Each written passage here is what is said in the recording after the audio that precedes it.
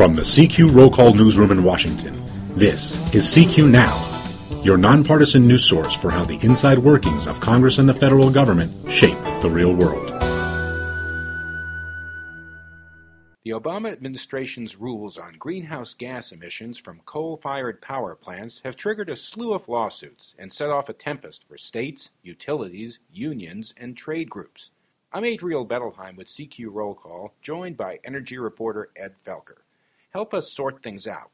West Virginia, a big coal state, says the EPA overstepped its authority under the Clean Air Act. Right. We are looking at the Obama administration's attempt to cut greenhouse gases from the United States by more than a quarter by 2025.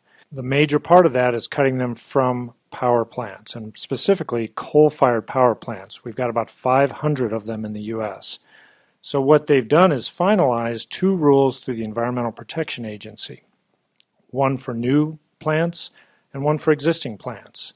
Both of those, they estimate, will cut energy sector carbon emissions about a third by 2030. Okay, so those rules went into effect in August and technically went into full effect a week before last when they were published in the Federal Register. That triggered an onslaught of lawsuits, 21 suits so far. You have 26 states in two suits led by West Virginia that claim that the EPA is using the Clean Air Act in a way that was never intended. What they mean by that is by setting these standards, these targets for individual states to cut their emissions, they are ordering the states to do things that no individual plant is able to do. So instead of just, as we've seen in traditional pollution rules, they can't go to their coal-fired plants and lower their emissions. They have to do other things such as use less coal and use more renewables and use more natural gas. So the states are going to the Federal Appeals Court in Washington. They're asking for two things. One, for the rules to be immediately halted, while two, their suits are being heard to overturn the rule completely. Other groups have jumped in. Utilities, a number of trade groups led by the U.S. Chamber of Commerce and the National Mining Association, and coal industry itself. So the financial stakes are huge. Explain to us how this plays into the administration's designs for a UN climate conference that will take place this December. The administration, as we talked about, the President has pledged to reduce U.S. carbon emissions by a quarter or more by 2025.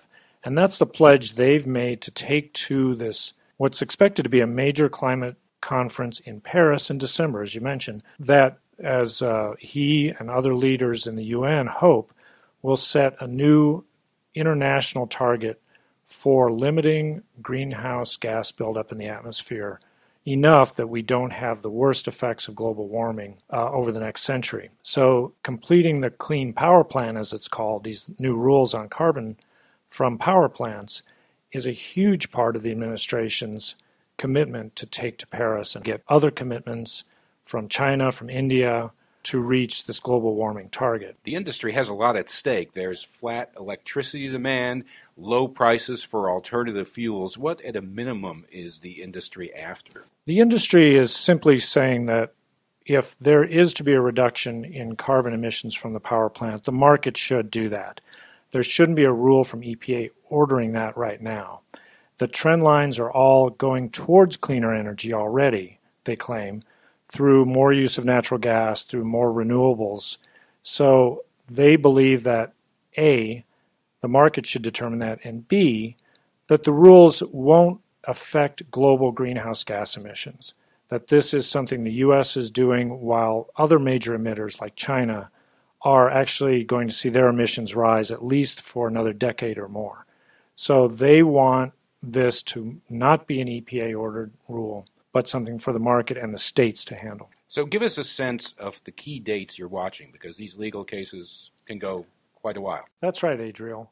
We've got motions to stay the rule, which we expect to get a decision, I should say, sometime after the first of the year. But the suits themselves to overturn the rule could take a year or two, depending on whether they go to the Supreme Court. I'm Adriel Bettelheim with CQ Roll Call, and you can follow us on Facebook and Twitter at CQ Now.